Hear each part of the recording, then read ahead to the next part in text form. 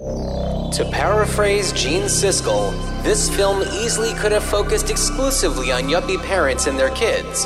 However, the script is more sophisticated than that, remembering that every parent is still a child too. Roger Ebert says it's the best kind of comedy, where we recognize the truth of what's happening even while we're smiling, and where we eventually acknowledge that there is a truth in comedy that serious drama never can quite reach. And Letterboxd user Bradley J. Dixon says it holds up despite Ben Shapiro levels of heteronormativity. On this episode of Ruined Childhoods, we decide the fate of parenthood.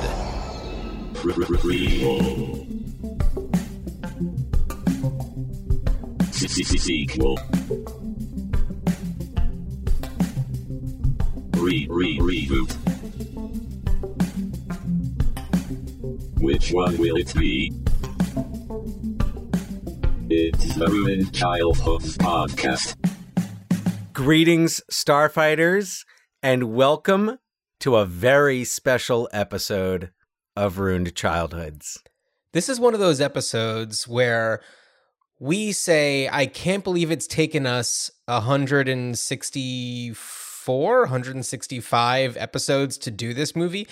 We are talking about Parenthood, which is one of our favorites. Arguably.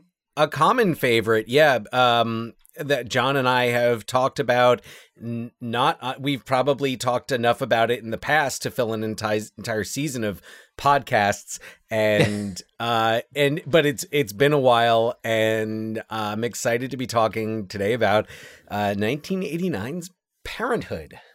That's right. And, you know, we are in a time when this movie is even more relevant for Dan, who just welcomed a new baby boy into his family. So that is very exciting. And this is a movie that's all about family life and being a parent and being a child and having parents and complicated relationships and all sorts of stuff. It covers a lot of ground. Yeah. In a just over 2 hour running time. Right, which probably makes it good that there were 6 seasons of a very successful Parenthood spin-off television show, and I mean the 2010 one, the 1991 only made it 12 episodes, but we'll get into that a little bit later. But introduced the world to a young Leonardo DiCaprio, did it not? It sure did.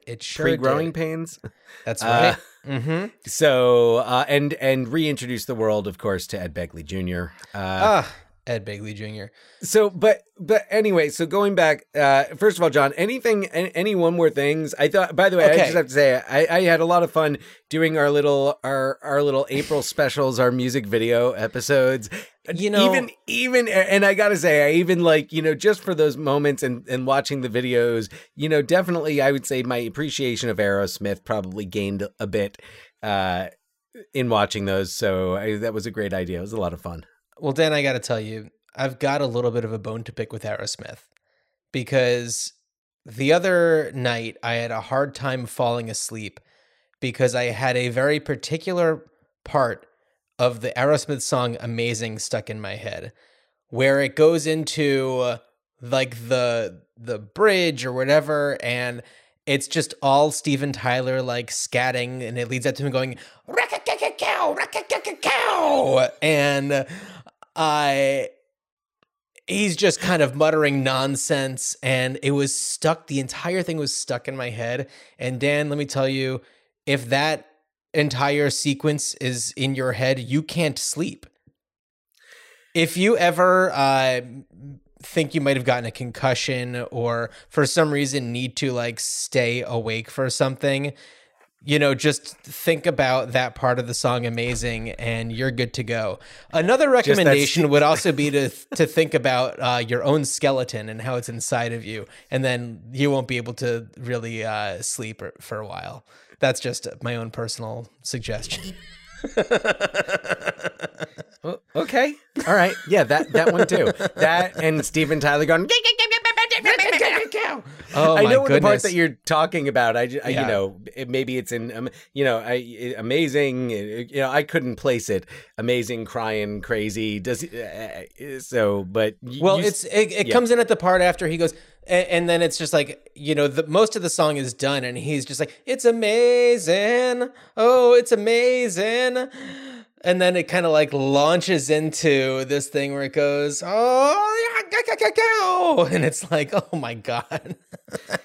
It's just Steven Tyler like making toddler noises. It's ridiculous. Anyway, I had a lot of fun doing that, and there was something else that I wanted to add, but I'm not remembering it right now. But I definitely had a lot of fun doing those as well. And, that was a month where we only released 2 episodes, which is very uncommon for us.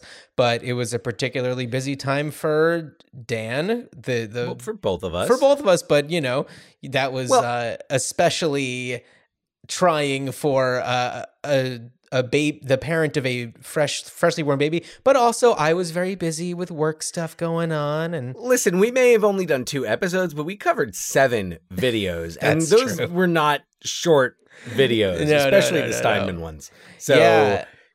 Yes. So Right. there you have it. Kudos. There we have it. Kudos to us.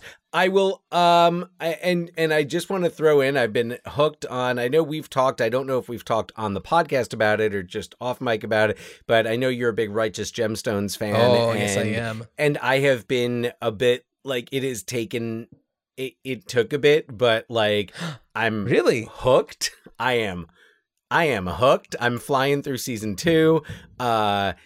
You know what? It's like that, the style of humor and like accepting that it takes place in a slightly skewed universe, similar to that of the Coen brothers, I read a great piece that kind of, shows how Righteous Gemstones takes some inspiration from the Coen brothers. Mm-hmm. But once you get that, and where it's like, yes, and people just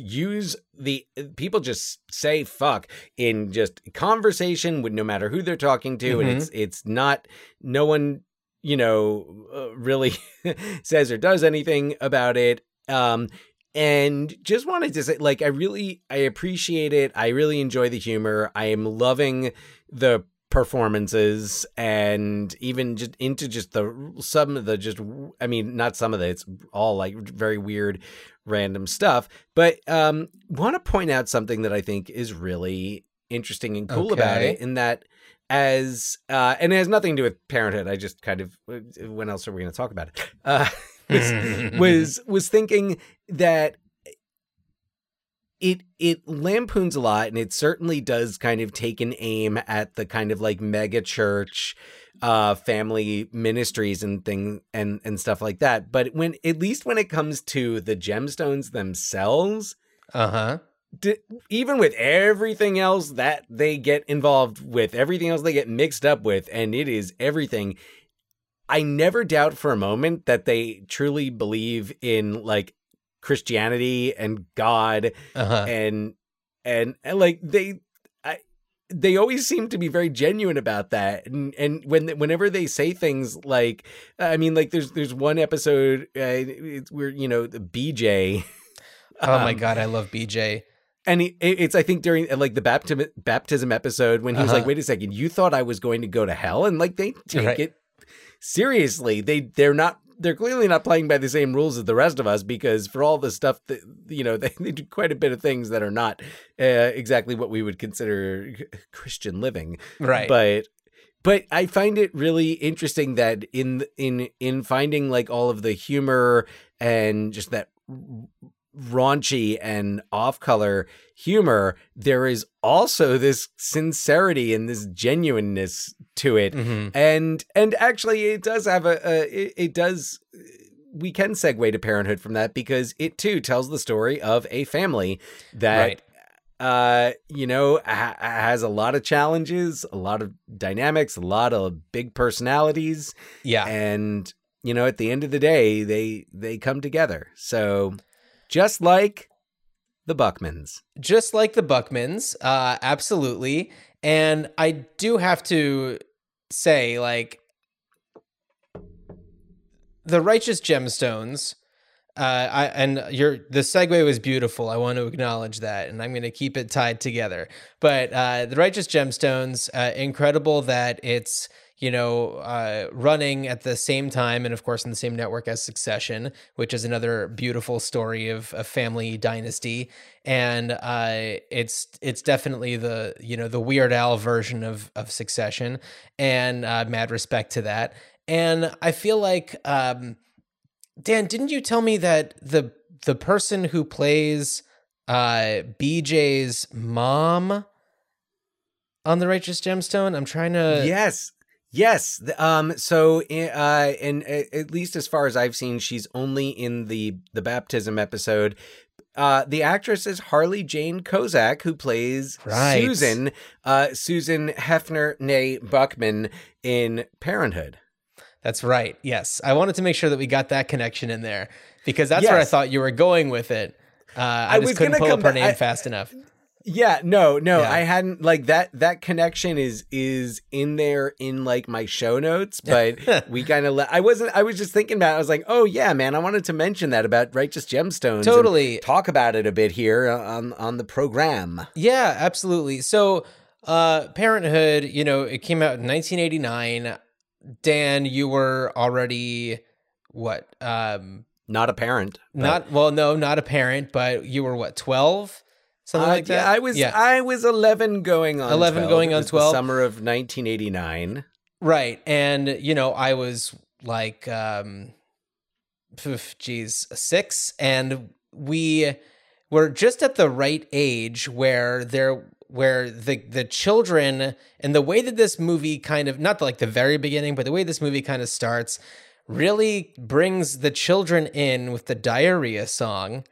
And I know that when I was a kid, I remembered that song very much because this movie, it's not like this movie played on repeat in our house growing up, but it was certainly one that stood out. And if ever there was an opportunity to watch it, it was definitely one to watch.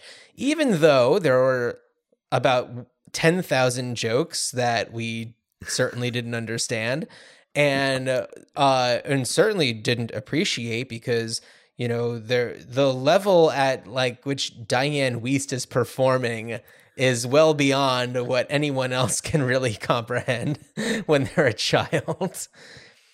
She's amazing. Oscar nominated for this performance. Yes, and I meant to look up and I'm ashamed that I can't just recite it off the top of my head, but I was going to look up who won that Oscar instead of Diane Wiest, because man, that was Diane Wiest's Oscar to lose. I mean, although I would say there's a lot of things about Parenthood that when it was Best released, Supporting Actress. Yes. So then that would have been Brenda Fricker for My Left Foot. Okay, Brenda Fricker was. I mean, I haven't seen My Left Foot in a long time, but yeah, okay. She probably deserved it. We do love Brenda Fricker. Yeah, we sure do. Frickin' great. Yeah, but Diane Wiest is she's wonderful in many things, in many movies. Parenthood, I think, caters to her in a way that to her talents. I would say Parenthood and Bullets Over Broadway are the two movies that just delivered a gift to Diane Wiest in the form of those characters that she played. And yeah, Helen in this, I think we should talk. All right, do you want to do the synopsis? Should I talk about when I first saw it? Because I have Please tell me when you first saw it. Okay. So this is a movie that I saw twice in the theater, on its initial run. Loved it. And like John was saying, it's not like this movie played on repeat in our house, but you didn't need to remember certain lines and certain sequences. They stick in there. And so we'll talk about our favorite lines in a little bit. Oh my God. Yes. Can't wait. So my First time I saw Parenthood was with it was our family friends, the Larsons, and they had 2 kids, Dave, who was my age, and Jonathan, who was our brother Scott's age, and both still are, in fact. So the Larsons were taking a trip down to the Bridgewater Mall that day. I went along for the ride. This is in New Jersey. Bridgewater, New Jersey, the Bridgewater Commons, and which housed a wonderful General Cinemas theater there. And that was where I saw Parenthood the first time. Second time I saw it was at the Cranford Theater. Okay. I don't remember the circumstances as much, but I remember seeing it with Lars, because I remember when the blackout scene when Steve Martin comes in, the lights come on, and he's holding a vibrator. That was explained to me. It was explained to you. Okay. Fortunately, Dave Larson knew what that was. All right. And I was laughing. I was still like, I know that that's not what it's supposed to be. Yeah. It's definitely not an electric ear cleaner, but I am not 100% sure what that's supposed to do. And then it just got funnier. And then and this movie is just, every time you see it, when you see it at a different stage in your life, there's more things about it that you get. Especially when you are a parent. Watching it when you're a child and watching your parent, 2 different movies. That's for sure. You identify with very different characters. You just see so many more layers. As the more experience you have in life, the more layers of it you get and you feel. And I mean, it's such a great movie that I just look at, like, who's the oldest character in it is Grandma. So who's wonderful. I'm like, you probably could be, her age, which in this movie, I don't know if she's supposed to be like in her 90s, and see something new in it because let's see. Jason Robards' character is 64, I believe he says. Yeah. And so, anywhere from late 80s into the 90s. Yeah. I'm going to synopsize. Go for it. Okay, just in case anybody's been completely lost about what we've been talking about the past few minutes. The Buckman family is like a lot of suburban middle-class families. Hell, they're like all of us. They've got their problems. At the center of this story is Gil, Karen, and their 3 kids. Kevin, who has anxiety issues. Taylor, who's kind of the average middle child. And Justin, he likes to butt things with his head. Kevin's situation is especially challenging for Gil and Karen. Gil has 2 sisters, Helen and Susan. Helen is a divorcee with 2 kids. Teenage Julie, who will follow her boyfriend Todd to the end of the earth, despite the fact that he's a burnout. And then there's Gary, the younger of Helen's kids, who doesn't have a father figure until Todd tells him all of the pubescent emotions and changes are totally normal.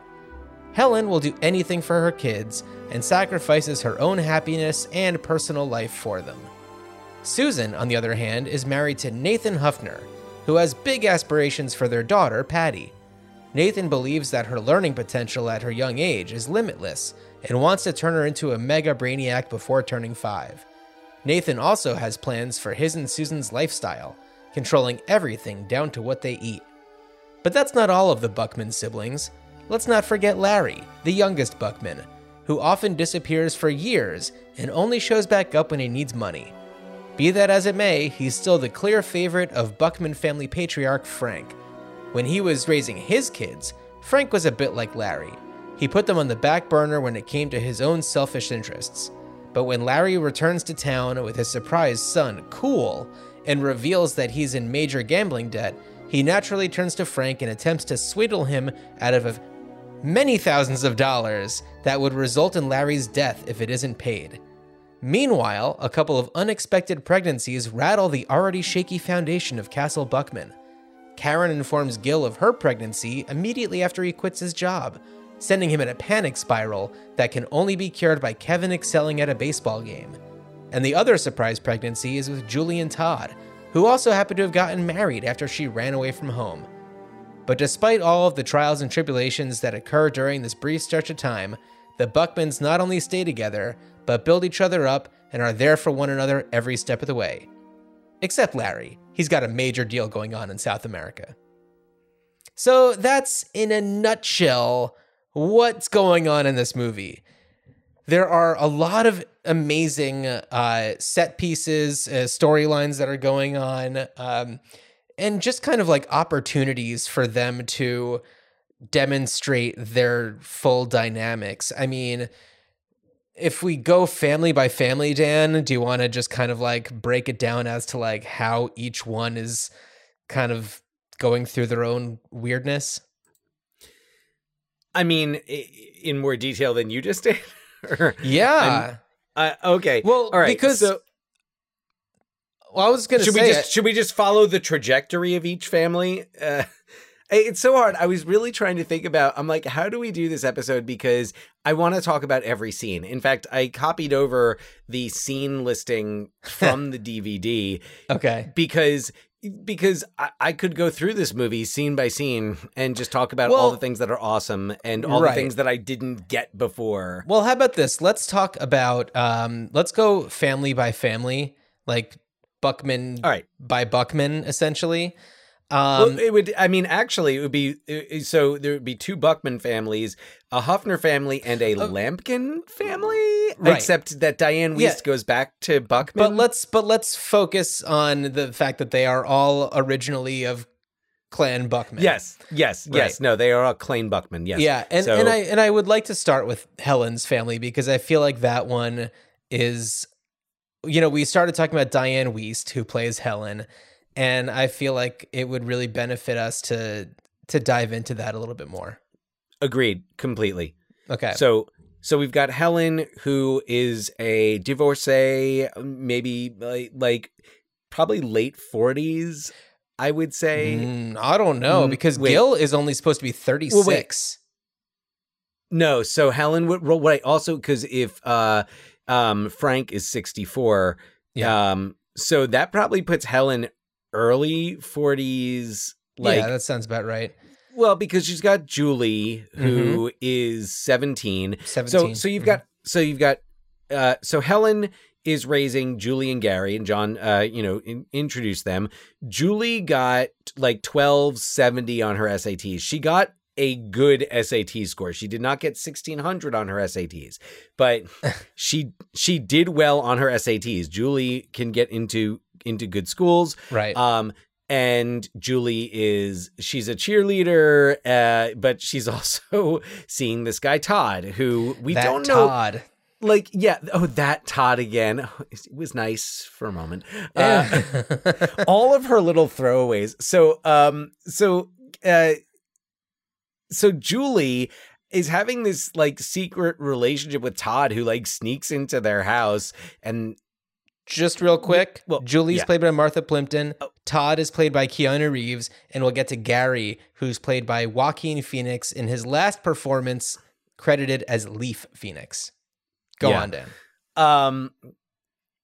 And so Helen is trying to, she's got Julie, and it actually makes sense that Helen and Julie wouldn't be that far in age, like maybe a good like 25 years, because Helen is pretty attuned to Julie, and but of course has no idea about this secret relationship going on and thinks that Julie is done with Todd until she picks up the wrong photos from the photo booth, which one of those things that it's like if you're not from that time, you're gonna be like, wait a second, what is this? Where they're picking up pictures? Yeah, from like this weird booth in a parking lot. Yeah, booth at a Publix, and there's a scene where Todd and Julie are documenting their love. They're photographing their lovemaking session. So that's what these photos are. Listening to all the cool bands. I mean, like looking at the posters on Julie's wall, like, I didn't know who the Smiths were when I saw Paranoid. Like I knew who U2 was, but I always find interesting. Like, how do they decorate the set and what posters do they use? So, Anyway, the reason why Helen is raising these two kids on her own is because in her work, as she puts it, her ex-husband, Ed, left to have a party. Yeah. Ed is a dentist, and Ed got remarried, and he's his new wife and his new kids. Yeah, and he wants nothing to do with Gary and Julie. No. Yeah. No. And in fact, like, can we jump around a little bit in their arc? Yeah, of course. Okay, because so first of all, actually, before I do that jump around, I want to point something out in that first sequence where you meet Helen, Julie, and Gary. So Gary, he's in his room, and he's like, Gary's got Gary's a padlock room, on the door. a padlock on the door, like just post anthrax, like not the poison, but like the band posters, and just like he like standard 12-year-old metalhead, and he's got a skateboard, and he just kind of like comes and goes. He goes from that room out of the house. That's pretty much it. He rarely until the scene that I want to talk about do you see him like linger. But, right. And so also bear in mind, every time that you see him in the beginning, he's always carrying this mysterious brown paper bag that Helen is very curious about, but never gets to really find out too much about.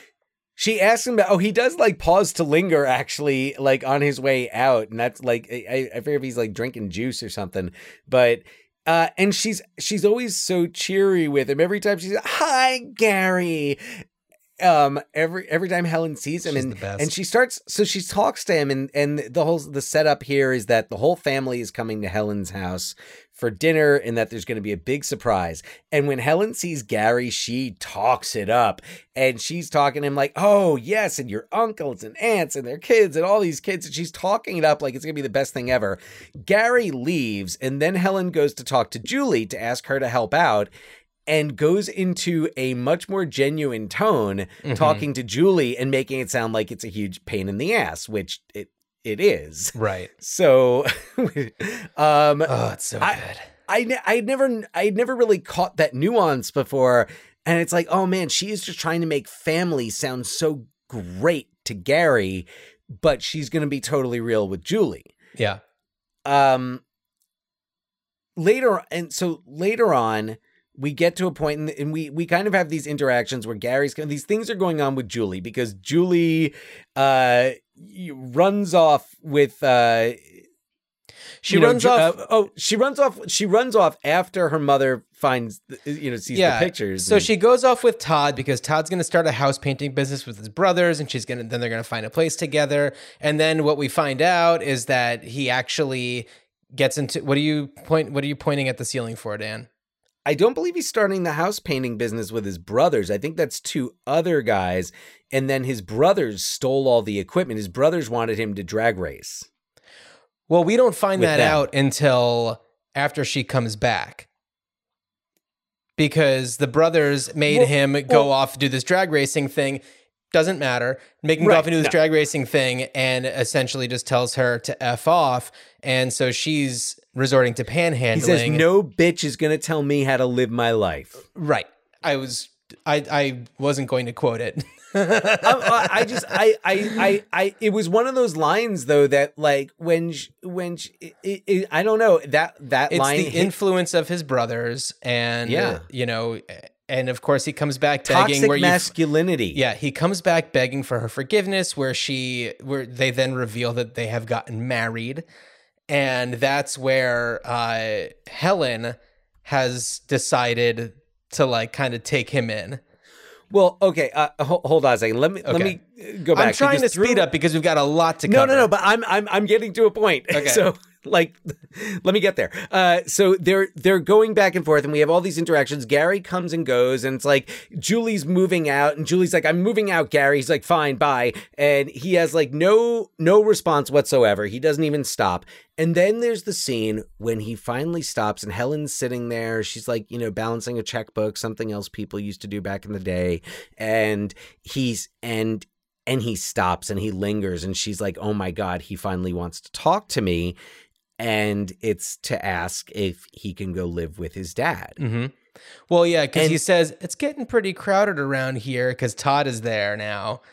And of course, Diane Wiest has another one of her most amazing lines. Well, there should be, now that they've shaved their heads, should be more space. Yeah. So it's so he's got this moment where he calls, he calls his father, and Helen knows exactly what's going to happen. And he calls his father, and you don't hear the father on the other side of the call. You just hear Gary. And he calls, talks to the receptionist, says, tell him it's his son. He's like, no, it's not your other, it's me. It's your other son, Gary. And when you hear him, you don't hear what the father is saying to him, but the expressions, a young Joaquin Phoenix. Yeah, a young Oscar winner who you can see, showing all the signs that he's going to be this amazing actor. Yes. He's had it since the beginning. But who knew then, and who was thinking then? And now I'm watching that scene and just kind of having had experience, working with kids going through difficult things such as divorce and experiencing things like that. And, just kind of hearing kids talk about their situations, a lot of the high school kids I teach, and seeing Gary experience that phone call, and it was such an intimate moment because there's such a great close-up on his face, and it's that intimacy, and it's that there feels like there's so much reality in this movie. Yeah. And that was one of those moments, and this is one of those storylines that really just, it feels real, and it feels very like it, as current now as it would have then. Yeah. And I also just want to mention this movie is directed by Ron Howard. And is The Paper the only other Ron Howard movie we've covered on the podcast? I'm trying to remember if there's anything else that we've talked about from Ron Howard. Yes. But no, I think The Paper's the only one. Yeah, good. So then we got two real gems here. They show that like not that Ron Howard should spend his entire career directing ensemble comedy dramas, but like this is really, and this is before Ron Howard got into like Oscar Space territory with Apollo 13 and All the Beautiful Mind. But Ron and interestingly, Ron Howard developed the script with Babalu Mandel and Lowell Gans, That's right. Greatest screenwriting pair in the history of history. They developed it and just like talking about all of their experiences as parents and as children in their own families. Yeah. So this movie is, if you will, an amalgam. Sure. And it's crazy how fluidly it all works together. I watched it and just thought to myself, like, how did they not they should have gotten a nomination for this. The flow is really incredible in this movie because you seamlessly go from like family to family and you're able to retain everything that's going on in a really simple way, even though they all have such dense stories. And that's where I kind of want to move on to Susan and Nathan. That's the aforementioned, and I'm going to mess up her name, so I'm going to look it up one more time. Harley Jane Kozak and Rick Moranis, and their daughter Patty, played by Yvonne Schwan, who people would probably know better from Problem Child 2. I think that's where she broke out in a major way. I think she was the only cast member to stay on for the 1990 TV series. Oh, interesting. Okay. Or one of the, I don't know, but yeah, I'm pretty sure she was. Yeah. She did that. So their story is definitely a lot more simple than Helen's story, but it's certainly very fascinating where Nathan is controlling in a way that seems so caring that you don't realize that it's happening.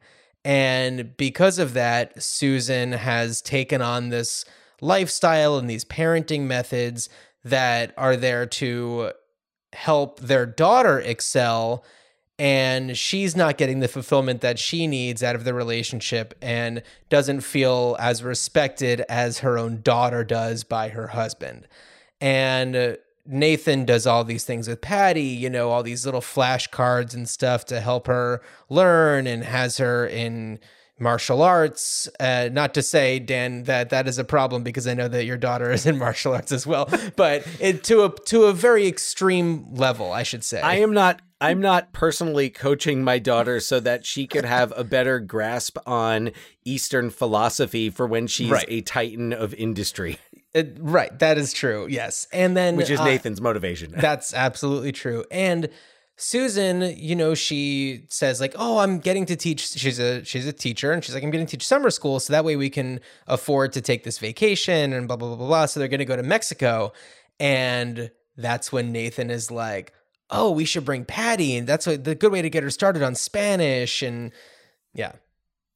If I can interject, it's also his idea to bring Patty is also a response to Susan saying that Gil and Karen, Steve Martin and Mary Steenburgen, are offered to watch Patty, and Nathan's like, no. Right, because he sees the way that Gil parents, which is very playful and just fun, and that is not the life he wants for his daughter, not even for a week.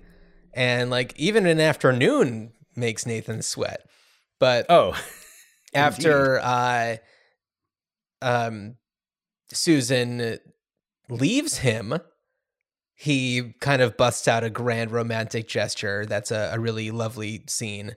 And really great scene. And like Rick Moranis really getting, to play a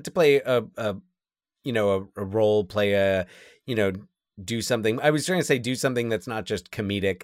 But I feel like Rick Moranis kind of brings that pathos to most of his roles. Like even as Louis Tully, he brings, like, you feel bad for him. Well, something I also want to mention is that Rick Moranis won an American Comedy Award for Funniest Supporting Actor in a Motion Picture for this film, which is very perplexing to me because I don't think that he was necessarily... He's probably one of his least funny roles. I don't know. Although he does have perhaps my favorite line. Oh, well, let's get to that later. We'll get to that. Yeah, no, we're going to get to favorite lines, and then later I want to also talk about like the scenes when they all come together. But first, kind of taking it through the Nathan, right? So, so you actually, and it's interesting. You get some great hints at the backstory of Nathan and Susan when Susan's explaining it to Karen, and I think Helen is there too, and talks about how Nathan, as she puts it, got her shit together. Yeah, and like. Did a lot for her, motivated her. And there was definitely that, that spark in there. It's interesting though, how again, this movie kind of does keep coming back to toxic masculinity, which Nathan in a different sense. Sure. Yeah. Is it's that controlling, that examining the contraceptive device for my goodness sabotage. Absolutely, because it's not part of the plan for them to have a second child until the first child is a certain age and blah blah blah blah blah blah blah. Yeah, right. At least 5 years between sibs. It's really. It's really something. And when he sees himself, when he sees losing control, and we see this happen with all of the, the not just the male characters, but especially the male characters, we see how fragile they are when they do lose control. Right. Absolutely. And that's where I kind of I'd like to get into Gil now, I think. Yeah, because we see Gil, played by Steve Martin. Okay, Gil, Steve Martin, Karen, Mary Steenburgen, the Virgin Mary, shout out. And of the three children, the only one who I want to shout out actually is Taylor. And that's because Taylor's played by Curly Sue. Allison Porter. Yeah, Allison Porter, Curly Sue. Yeah. So, the one child that kind of has like the least interesting character moments.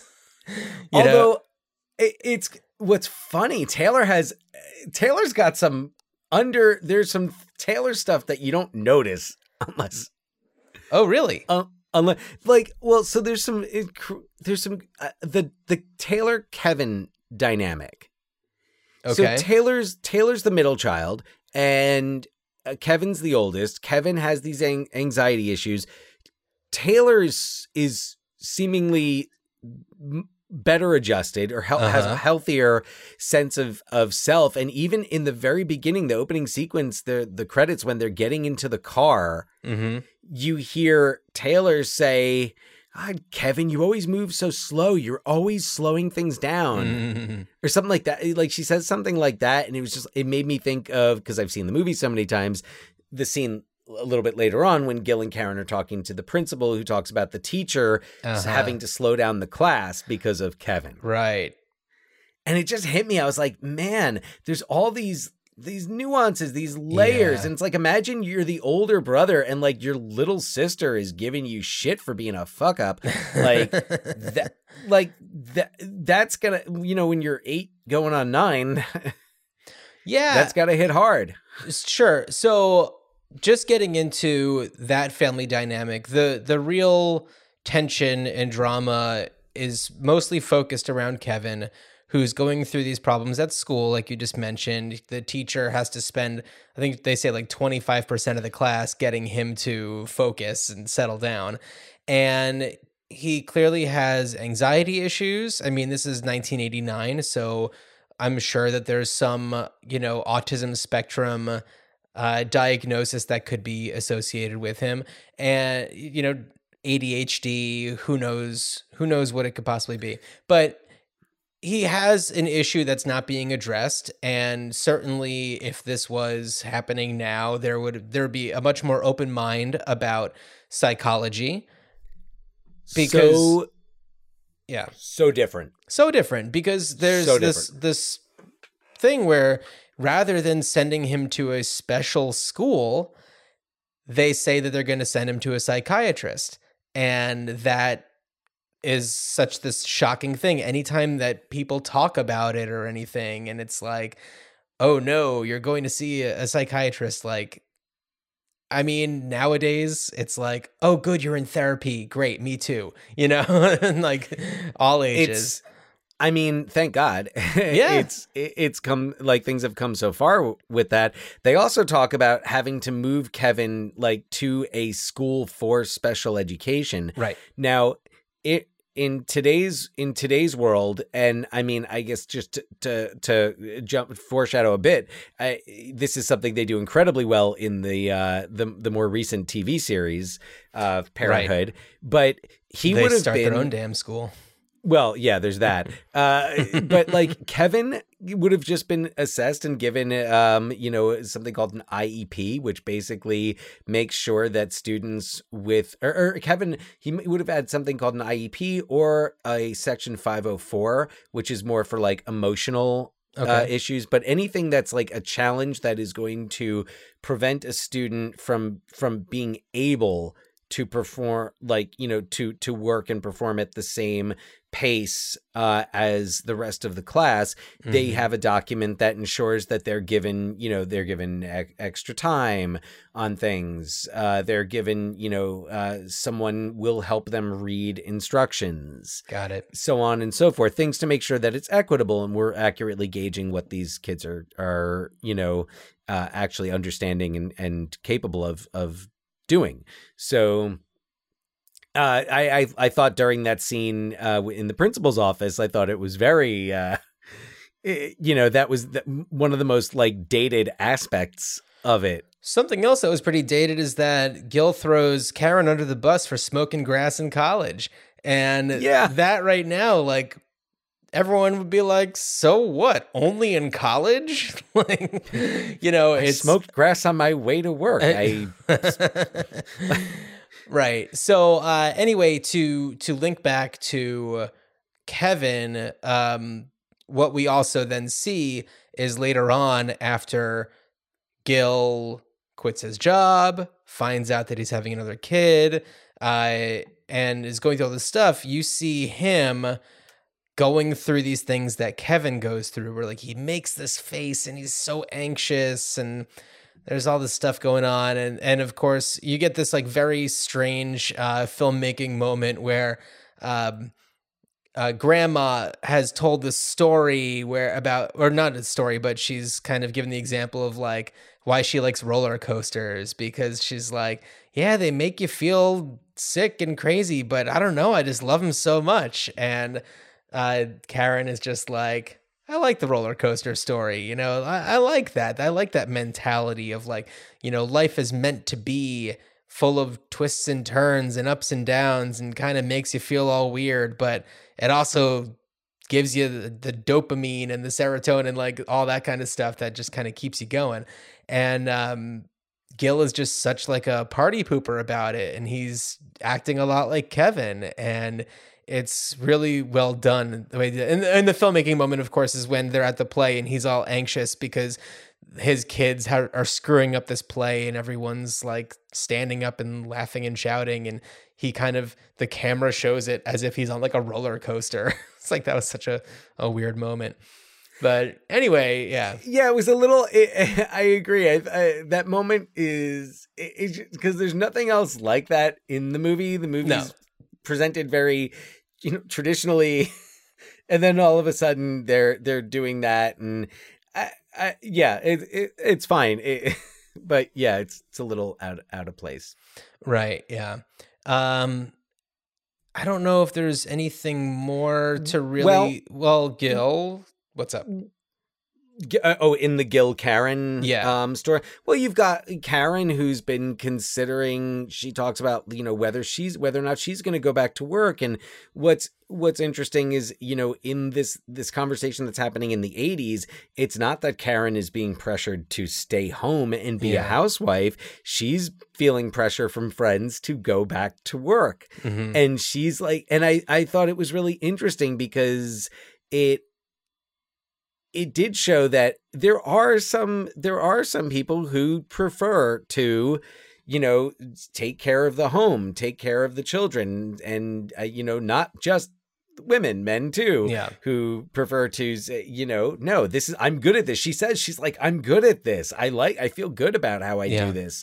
So it's kind of an interesting little twist on the you know, the movement in the 80s, I mean, pre and since 80s as well, but that like the sort of the social pressure to, you know, defy stereotypes. Mm-hmm. But it's like, well, what if that is actually what I like doing? And just, anything else with them? No. So, well, here's something that I want to cover before we move on to another sibling. So in each of these three stories, you have a situation in which there's a teen pregnancy. There, right, because we find out that Todd and Julie are going to be having a baby, and that's especially where Helen kicks into overdrive when it comes to protecting Todd, because it's like, you are like it or not, you are the father of my grandson, so, you know, get it together. We're a unit. Protecting Todd, encouraging him to not feel badly about himself, and also making sure that, you know, Julie doesn't back out when the going gets tough. Sure. So anyway, we've got that pregnancy going on there. With Gil and Karen, we have their pregnancy, and then with the names of all of them, it's like such very typical female names. So, and then with Susan and Nathan, you have the debate about them having another child, and, you know, her poking holes in the diaphragm because she wants to have another child. And this movie is called Parenthood. We are dealing with these situations in which people are parents and are also becoming parents for other times. The Buckmans are the most fertile family I'm surprised Grandma doesn't get pregnant. Yeah. So I like the roller coaster. It goes up and down. And, you know, I don't want to get too deep into this because I know that we could get really deep into this, and we're already like over 45 minutes into this recording. But we are recording this. What are you talking about? We're at 30 minutes. 48 minutes. Oh, really? Yeah. Oh. So anyway, we are recording this on the day where it's been announced that there's like a leak that Roe v. Wade is being overturned.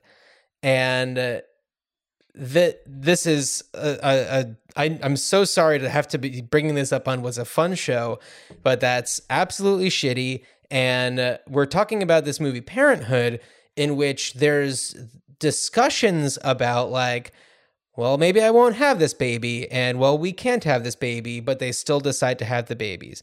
And also in the 2010s Parenthood TV show, we have a character who gets pregnant young and they keep the baby. And there are never the discussions, like no one, and it's hard to say. I mean, I get 1989, you're probably not going to get a family movie where they decide to have an abortion. On a network television show, like Parenthood, you're probably not going to have somebody deciding to get an abortion. And I understand that. This show and this movie, they're called Parenthood. And yes, Dan. Though I do have to say that it being 1989, the fact that it was discussed in the manner that it's discussed between Gil and Karen. They don't use the word, but they say something along the lines of keeping they do. it. They do? They do. Oh, I'm sorry. I was thinking of Julie and Todd. Oh, right. No. They don't. Well, maybe I shouldn't keep this baby. She says, well, he's crazy if he thinks I'm having his baby now. Right, exactly. But no, Karen says, you think I should get an abortion? And Gil has that moment, and it's so, the Steve Martin delivers this so well. Yeah. That's a choice every woman has to make for herself. And, yes. And she said, no, you're not running for office.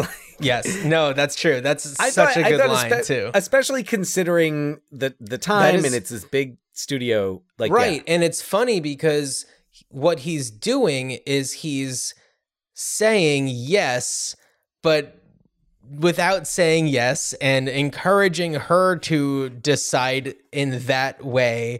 And, and I guess there's a little shimmer of that toxic masculinity as well, where it's just like, oh, I can't say that, but I have to say something and make her think that it's her idea, or, something. Well, it's also, like that. I mean, do you think that Gil Buckman ever expected to have that? I don't think that was a conversation that people expected to have, especially when they were, in marriages like Gil and Karen's.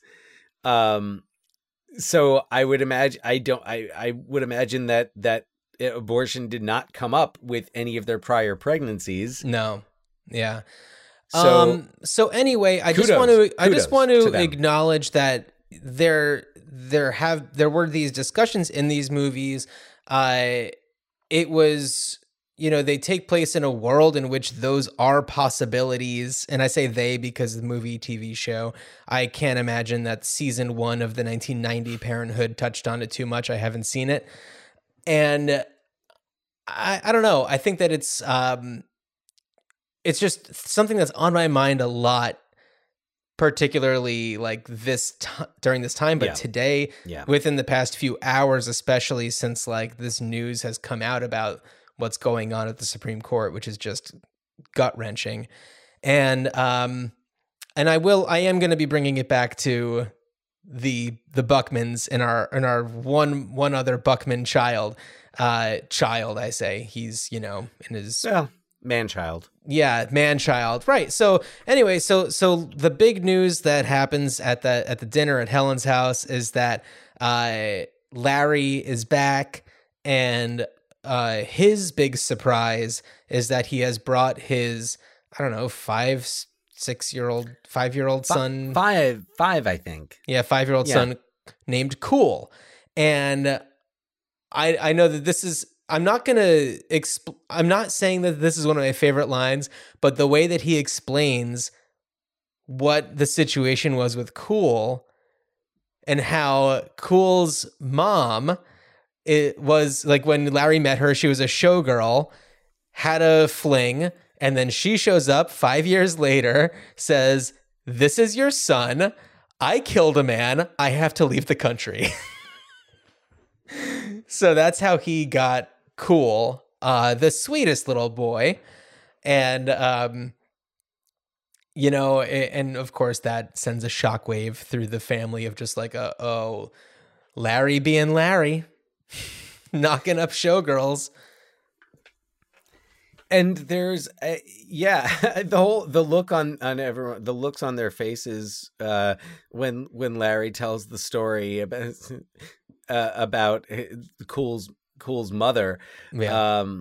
And another interesting thing, I feel a little like awkward bringing this up, but I feel like it's the unspoken. Or were you going there? Oh, no, go ahead.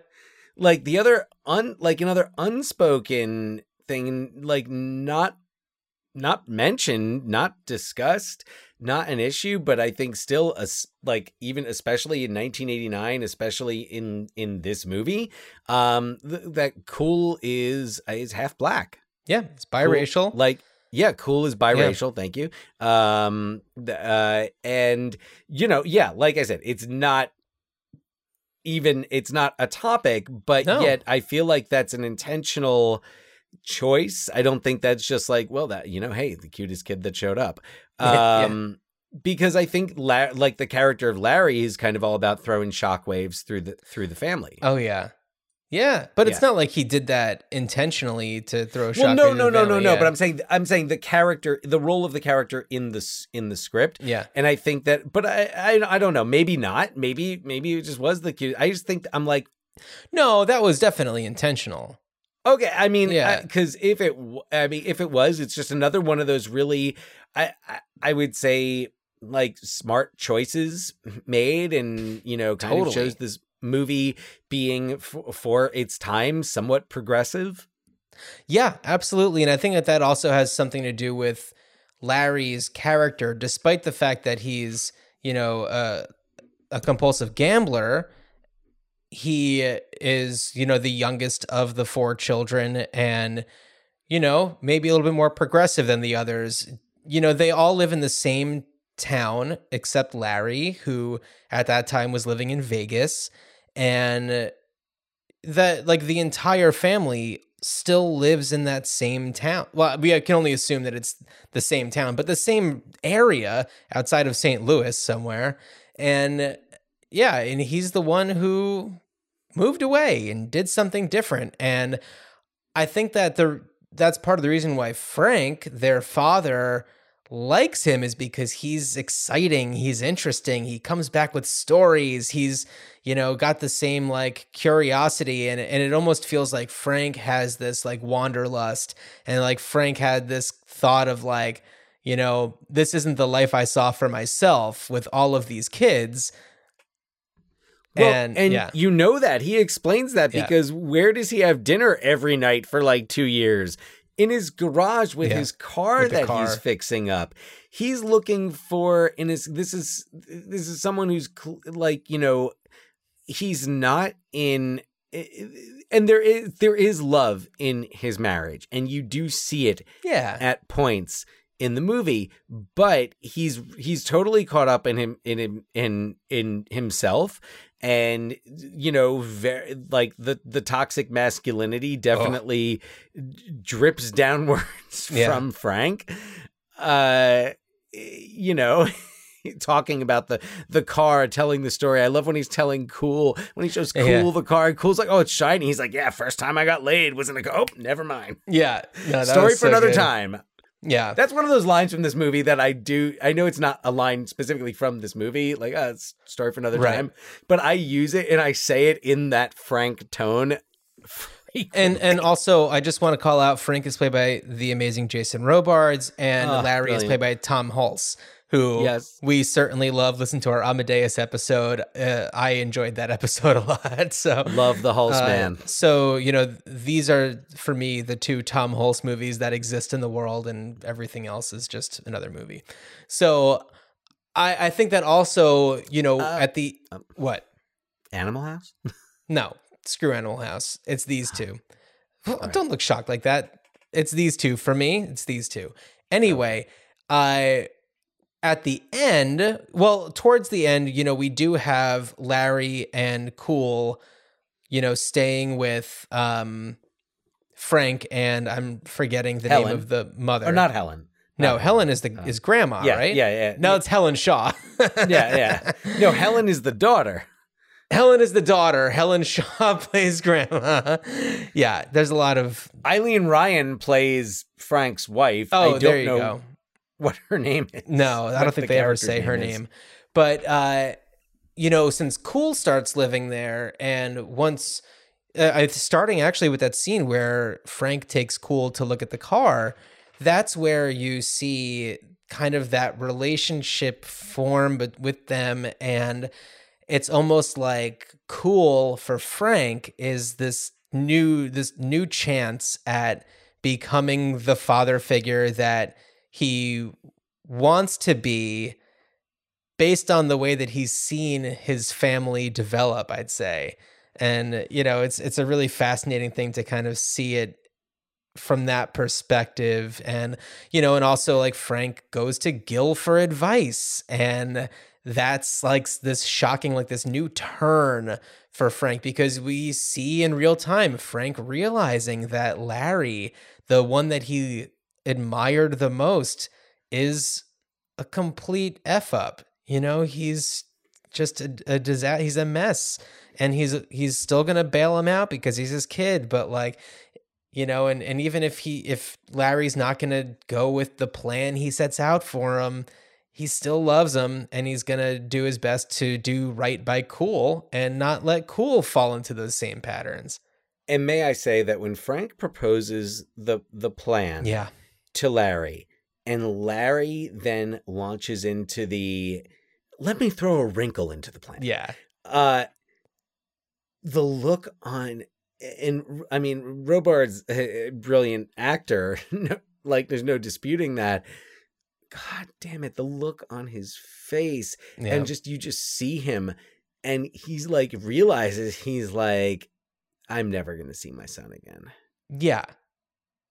Whether he disappears off the map or is killed, I'm never going to see my son again. Yeah, and maybe that's also plays into why he takes in Cool, because it's his only way to have Larry. Yeah. To have a piece of, you know, to have some of Larry that might be like, you know, the good in Larry. So it might not just be his chance to, like, you know, actually be a decent father and use the experience, use his experience to be a decent father figure. Mm-hmm. Might also kind of be his way of redeeming himself for maybe screwing up Larry. Yeah. And to the point where he's going to get killed by gangsters. Sure. Yeah. And in this movie, you know, it ends with this wonderful moment, wait a second, who is that moment where you see a baby being born and you're wondering, who is that, the father that's carrying this baby out to the room, or that's going to announce to the room like that it's a girl and everything? And it could be anyone. It could be Dave.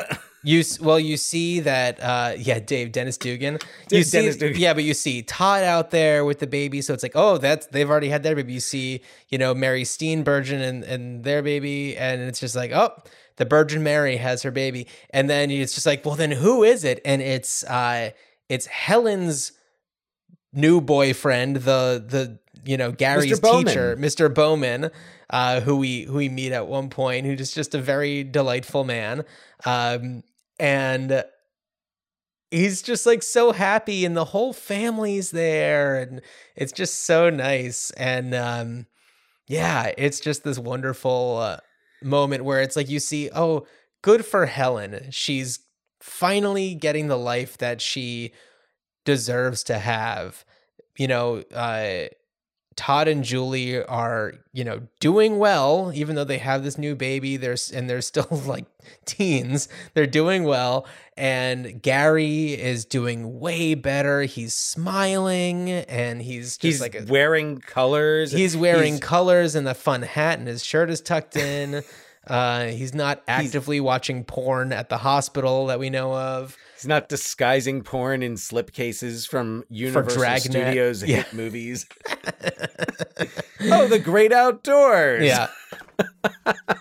So anyway, I Of course we love this movie. And I know that we're going to get to the point where we talk about what we would do with it if we had to remake it or do a sequel or something. But first we got to talk about our favorite lines. We've been building it up for so long. Favorite lines. Wow. Right. Well, I feel like a lot of them for me take place at Kevin's birthday party where Kevin really wanted them to hire this guy, Cowboy Dan. And it was like this whole big thing about getting this cowboy performer to come and everything. But there was a mix up and Cowboy Dan got sent to this biker club or something like that. And he got beat up. And then instead they sent over a stripper. And that's not going to fly for a little kid's birthday. So Cowboy Gil comes out and Gil does an awesome job entertaining the kids. I mean, it's Steve Martin. Of course, he's going to do an awesome job. So at that party, we see Grandma sucking in helium from a balloon. And she says to the kids, when I was born, Grover Cleveland was president. And and then giggles. So that line is great. Not my favorite, but go on, Dan. Well, since you mentioned that scene, something else that I noticed on this go around with the parental experience is that that scene shows how our best decisions, our best choices as parents are often those decisions that are just made in the moment. Oh, yeah. And that are not because if anything, if Gil's story shows us anything, if this movie shows us anything, is that you can have plans, but things are not going to go according to plan. Right. So when he has that moment where Kevin starts to freak out and he goes, Cowboy Dan's not coming. And Gil's like, no, Cowboy Dan is coming. Cowboy Dan is coming. And then Steve Martin just has that great look in his eyes like, oh, fuck, what I just do. And he said it. He's got to make good on it. And then you see him come out with the rugs strapped to his legs as the I forget what they're called that cowboys wear. The pizza slicers, chaps. Thank you. Pizza slicers attached to his foot. He's got Band-Aids holding everything together. It's so good. Has no idea how to do balloon animals. Right. So I want to shout it. But I want to shout out one of my new favorite line from this movie is before he comes out as, Cowboy Gil and everything, and all the kids are just like, where's Cowboy Dan? Where's Cowboy Dan? And there's a guy that's hired there with a horse for the kids to look at. And he's like, isn't that Cowboy Dan? And one kid goes, no, that's just the schmuck with the horse. And I never picked up on this 10-year-old kid calling this just guy with the horse the schmuck with the horse. I mean, it's just oh yeah, Babalu Mandel and Lowell Gans were just it'd be really funny to have a little kid call that guy a schmuck with the horse. And they were right. Yeah, so it's just the schmuck. It is really fun. It's hilarious. And it's taken me this long to discover that line and fully appreciate it. So kudos. So many other wonderful moments during that scene, and then I'll get to my favorite lines. But moments such as when Nathan and Susan are arguing and you see Helen and Karen passing by as they're I don't know if they're actually bringing things back, and they seem like they're carrying the same tray back and forth, and they're eavesdropping. I did not notice that. Mary Steenburgen's reactions when Susan is telling her about how and sexy she found Nathan and how she's blow Nathan on the highway and everything, and Mary Steenburgen's and Susan's well, he was really having a hard time applying for this grant, and when Mary Steenburgen goes, and you thought that would help? I love it. It's oh god, she's so wonderful in it. Love her. So many great lines. Good. And actually, you know what? My favorite line is also in that same scene. And it's hard to say this is 100% my favorite line. There's no scientific measurement, but it's the one that just I have emulated and taken and I just love so much. And it happens when they're standing in the kitchen after Susan has just been telling Karen all about giving Nathan head on the highway.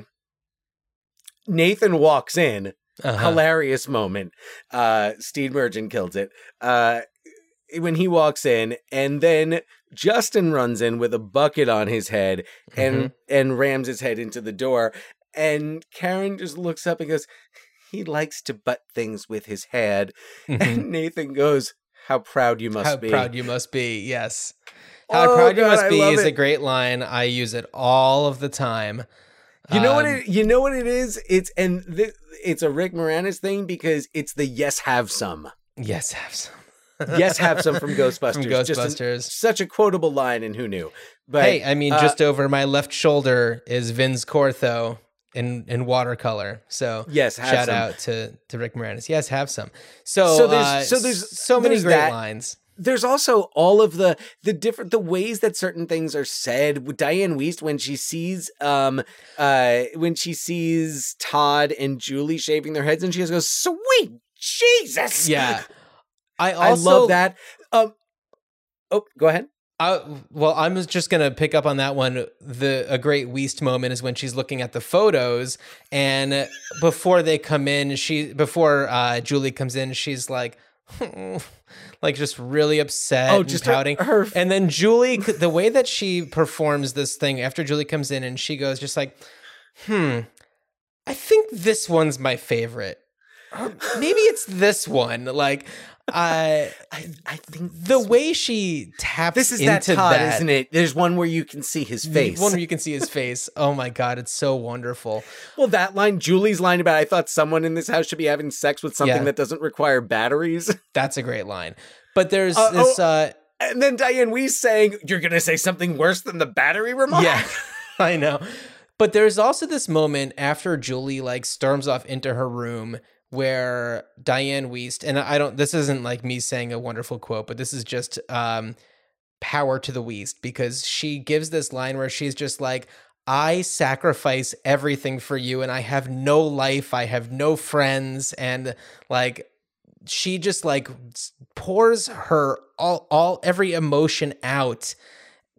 And then, when Julie leaves, she's just like, well, don't even think about coming back here and blah, blah, blah. But then like after 5 seconds of seeing Julie outside, and they do this thing where like Julie's standing outside looking into the window, waiting for her mom to turn around so she can see her storm off. And then she just like runs outside and she's like, Julie, anything you need, let me know. I'm here if you need me. It's I love that powerful scene. I love that shot of Julie because I think it's Julie actually like having a moment of hesitation and like looking at her mom.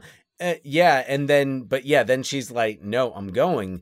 But yeah, I love that shot. Love that scene. I love when, if we're on a Helen Julie kick here, after Julie leaves Todd and she's crying and they're on the couch and she's like, he said he loved me. And Helen goes, they say that. And then they come. Yeah. It's a great line. And that's when I'm like, how is this a screenplay written by a bunch of dudes? Like, yeah, I know. It's really brilliant. It sounds so good. Other little nuances I want to point out. During Steve Martin's fantasy scenes of Kevin's graduation, when the dean calls him up and says his name with such relish, you see Kevin Bachman. Yeah. And then, of course, and then there's also to throw in a comment, something else that did not transition well from the 80s to today, the campus shooting. Oh, of course, yeah. Which, at that, not that there had not been, I mean, that was modeled on a famous State shooting. Yeah. But yeah, I watched that and I was like, I can't, I know this is supposed to be funny. Yeah. Yeah. Right. I want to call out one more thing, and this is something that we have referenced on at least one other episode of the show, but the moment when after Todd comes out from having his like conversation with Gary explaining things about sex and stuff like that, and the way that Keanu Reeves walks out with the like box of donuts and he goes to Diane Wiest and he's just like, can I speak frank? That's one Crispy, messed up frankly, little no dude. holds barred. no holds barred. That's one messed up little dude. And then he's like, so, he turned like this age, whatever, and he started getting boners, and, he's been, how do I say this? Slapping the salami. And the look on Diane Weist's face and the way that Keanu Reeves does that entire scene. And that's also the scene where, there's the amazing line, they go from comedy to like sincerity, like so flawlessly. Well, this is also after, Diane Weiss is like cooking chicken on the stove, and he's like, "Oh, you burnt your chicken. Oh, that looked good." But then he goes into this sincere moment where he's talking about how he didn't have a father figure. Like his dad growing up, like flicked lit cigarettes at him.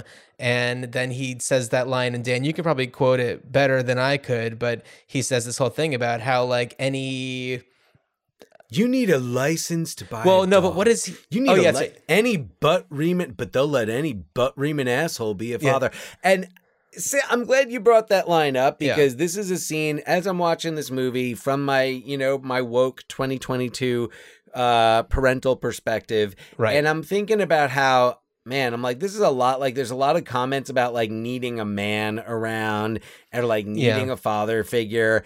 And I was like, that I'm like, that doesn't translate so well. And then this scene comes and it's like, oh, right. Because Helen says, she says, I guess he really needs a man in his life. And he nails it there, Todd. He says, depends on the man. Depends on the man. Yeah. Saying like, maybe not. Yeah. Not always. Like, yeah.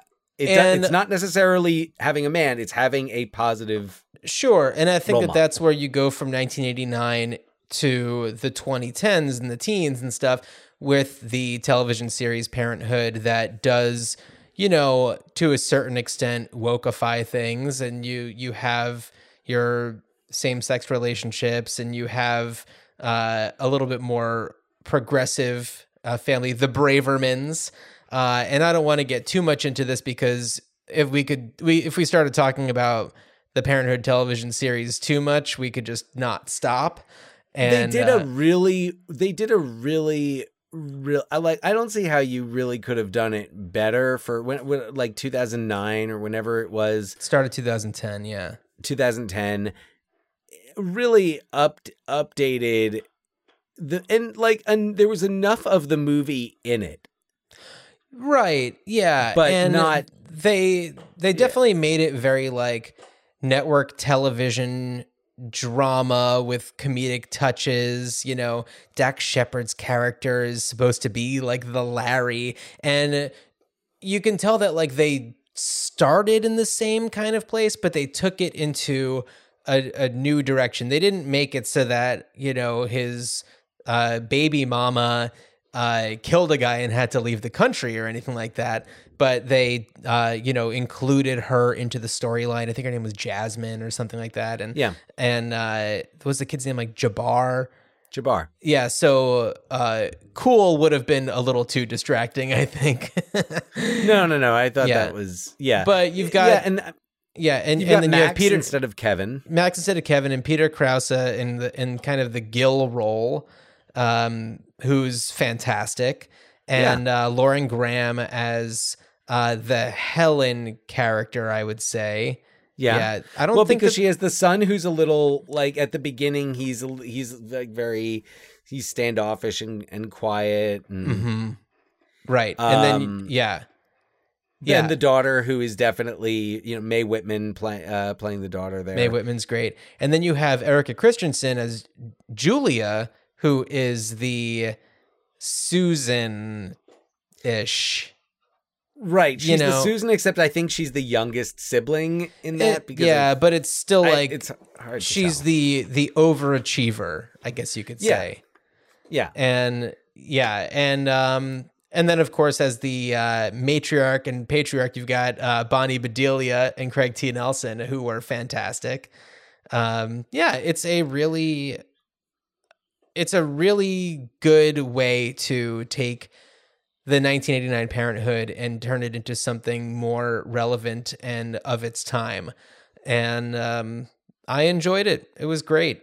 It wasn't perfect, but it was, it was a really solid show. It ended when it needed to end. It was what it needed to be. This one took place in Berkeley, California, and you definitely have, a more wealthy, I think, like foundation for the family. They're off like starting their own like record labels and recording studios and the schools and Bonnie Bedelia and Craig T. Nelson have this like gigantic piece of property in one of the most expensive parts of the country. So like it's it's its own thing and it's kind of special. But Dan, I was wondering what else you would think of doing with Parenthood. Okay, so there were it's updated. So you've got the series that kind of modernizes it. So my two thoughts, my first is a sequel. Okay. And like let's bring this family back together, as much of it as we can. Most of these actors are still working. Yeah. And the ones who are like some of the kids, who aren't acting anymore, it wouldn't be as like you wouldn't replace Steve Martin as Gil. No offense to Ed Begley Jr., but right. You wouldn't bring in Ed Begley Jr. for Parenthood 2 to play Gil. However, you could bring in someone like the aforementioned, although we didn't say his name, Tim Paltz from Righteous Gemstones as Tim Kevin. Paltz, yeah. Oh, he's so good. Oh, he'd be a great Kevin. He'd be a great Kevin. Yeah. I first heard about Tim Baltz because he is an improviser who frequently appears on the podcast Comedy Bang Bang, which if anybody listens to comedy podcasts, that's probably one that they also listen to. And he does a few amazing characters. One of them is Randy Snuts, who's just like this dirtbag and who has a duplicitous girlfriend, on again, off again girlfriend, Carissa. And then he also plays this guy who is the owner and proprietor of the Bobblehead Museum and Hall of Fame. And he's fantastic. I love Tim Baltz. Anything with Tim Baltz is great. Yeah, and I just think just seeing what he's done, I feel like he could definitely play this role, play a role like that. Well, I think physically he also just had that look, and I was like, oh, sure, he would look good like a grown up Kevin. He can act. So yeah. But I would. I don't know what the premise would be. I think just having a sequel where you bring the family back together, probably not for the first time in all of these years. Unless Larry's been missing for 37 years or whatever. I mean, maybe that's why they all come back together. Maybe it's like for Larry's funeral. Oh. Maybe like it's all of it. Like maybe Larry has actually lasted this long because Tim Holtz I don't think is acting anymore. I think he mostly produces. Uh-huh. So I don't think he would necessarily want to like be a part of it, but I think bringing them all back in together, it would be interesting to see what happens. Like, did Julie and Todd stay together? Because even though Helen is trying to keep them together, she still says, I give him 6 months. Yeah. So, and which I guess, they probably lasted longer than that. Right. Or if they are, divorced, then they don't necessarily have to be a troubled family. Right. Oh, no, exactly. But I'm saying, like, let's see where they are in their journey, because you would not do this without Keanu. No, and you would not put Keanu... Or Martha Plimpton. But yeah, and you would not put either of them in a situation where either of them are painted to be the bad guy. So they absolutely need to have a very successful and respectful relationship. Right. No, like honestly, it's kind of like if they're not still together, it would just be interesting to see them just like kind of have a like a relationship with their child or children, because who knows? Sure. Yeah. How they could have stayed together for 20 years. It's called Parenthood too, so there's got to be They got to all be parents. I mean, I don't know, like, what's the occasion? Is it is it Larry's funeral? Is it like Could Justin be Frank's funeral? Could be Frank. I mean, well, yeah. Portland, I guess, Jason yes. Robards. Well, how many? Let's see, 1989. 33 yeah, years. I guess. Yeah. Yeah. So I think, So he'd have been in his there's- late 90s. I mean, there's a lot of reasons that you can bring a family together, but to kind of show the evolution of a family and and I think focusing also on how the times change a family dynamic. Who's to say that one of these kids didn't grow up and discover what if they're trans? What if I think, and it's because it's not that there were not transgender people in 1989, but people didn't feel open coming out or sharing these feelings, or they were just as afraid as Kevin as being in a psychiatrist's office. yeah, and I mean, of course, things need to be done in a way that doesn't seem too tokenizing, or I mean, not but I'm also saying, like, it's and especially depending on where you are in America, way more acceptable to be gender non-binary. There's just so many different ways that people are, discovering who they are that can be explored. And this is exactly the type of program or movie that would do that. By the way, honestly, my puppy's face is right against the microphone right now, and I'm just trying to keep him under control, but he's just like, what's this now? Well, and honestly, if you keep the setting in Missouri and you still have everyone living in Missouri, that would be a storyline. Is how does a parent support a child who's experiencing, because Missouri is not the most friendly state to live in if you're BIPOC. Yeah. I would say, it's just, that's the way it is these days. So if you keep it set in Missouri and saying, like, what are the challenges? Like, we saw the challenges that a kid with anxiety, someone like Kevin is facing then. What are the challenges now? Like, imagine Kevin if there was like cell phones and social media. Like, that would, a kid with anxiety and then all of that shit, so much worse. Yeah. So what would you do?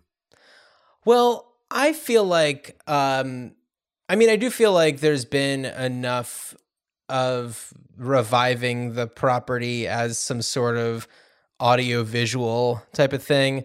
And I was thinking that what could be done is to update the board game Life and make it, a little bit more, it doesn't have to be Parenthood the movie themed, but, update it with more of the things that people deal with in their actual real lives. And maybe it could include some things from the Parenthood movie where it's just like, your kid's retainer got thrown away at the restaurant. Like, you owe $200, things like that, where it's just like, these extremely like real life situations that are your demonstrated. Kid made the game-winning catch. Yeah, absolutely. Yeah, you gain Wellbutrin points. I don't know. Yeah, you get to take a day off from your Zoloft. Yeah, you get the Calm app for free with work. Yeah. So I think that there's just like a really fun way to incorporate it into some sort of, game. And I know that there's that game Life that, does this in a very basic way, but it's like, you could really amp it up and like update it with some real life situations that, feel very much of this time. Have you ever played the game? I don't think I've ever played that game. I've played it a handful of times. I mean, it's been a minute, but it's, it's very base level stuff, but also it's like, it's like about going to work and blah, blah, blah, blah, blah. It's propaganda for, for, capitalism basically, but. Oh, okay. Well, that's, I mean, All right, I guess that works. But anyway, yeah, so that's what I got. I'm sure that I speak for the both of us when I say that we'd love to hear everybody's thoughts about Parenthood or any of the other movies that we talked about by emailing us ruinchildhoodspod@gmail.com. You can check out all of our social media links, including our TeePublic store, where you can get yourself a written by Babalu Mandel and Lowell Gans, whatever you want it to be. That you can get on a number of things. I have a notebook with that on it, and I used it when we went to the hospital when my son was born, and I needed a handy dandy notebook to just jot some things down. That was the notebook I took, and that was intentional. Yeah, so there's a link tree in the episode's description, so check that out. And that's the TeePublic store is a great way to support us and get some cool swag. So Dan, do you want to tell people what we're doing on our next episode? No, I'm just kidding. Of course I do. So on our next episode, we are continuing to look at movies that study family dynamics and kind of narrowing the focus a bit to one family in 2006's Little Miss Sunshine. Yeah, I'm excited. Yeah. I don't think I've seen it since 2006. I feel like I might have caught it once since seeing it in the theater, but no, great movie. Alan Arkin, I believe won an Academy Award for this. Alan Arkin, Greg Kinnear, Toni Collette, Paul Dano, and Abigail Breslin. Abigail Breslin. Breslin. Of course. Yes. And I got to say, this is a really fun one because Steve Carell. And Steve Carell as well, yeah. But you can what's interesting about this movie is that right now, because of the Batman, a new generation of people are discovering Paul Dano, and they're just like, did you know he did this and this and this and was in this and stuff? And it's like, yeah, he's been doing stuff for a long time. Is Love and Mercy going to finally find an audience? People have been finding Love and Mercy. I'm not kidding you. God, that's such a good movie. Gen Z has discovered Love and Mercy, Dan. It's happened. Wonderful. Yeah. Wonderful, because he's so good. I mean, he's a so good great Brian Wilson. Everything. I watched There Will Be Blood again recently, and he's amazing in that. Anyway, look forward to talking about him and all the other wonderful performances in this movie. Yeah, well, Dan, as you are zipping down the highway with Mary Steenburgen in the van, just the two of you. As I'm sliding into first and my shorts are gonna burst. You're missing what I'm referencing here when you're feeling very anxious and tense. I got ahead of myself. Okay, I wish you a good journey. Good journey. I was born to make you happy. I think you're just my style. Everywhere I go, telling everyone I know, baby, I love to see you smile. Don't want to take a trip to China? Don't want to sail up the Nile? Wouldn't want to get too far from where you are, 'cause I love to see you smile. In the summer, in the springtime, winter or fall, the only place I want to be is where I can see you smile at me. Like a tick without a buzzer, like a watch without a dial. What would I do if I didn't have you? I love to see you smile.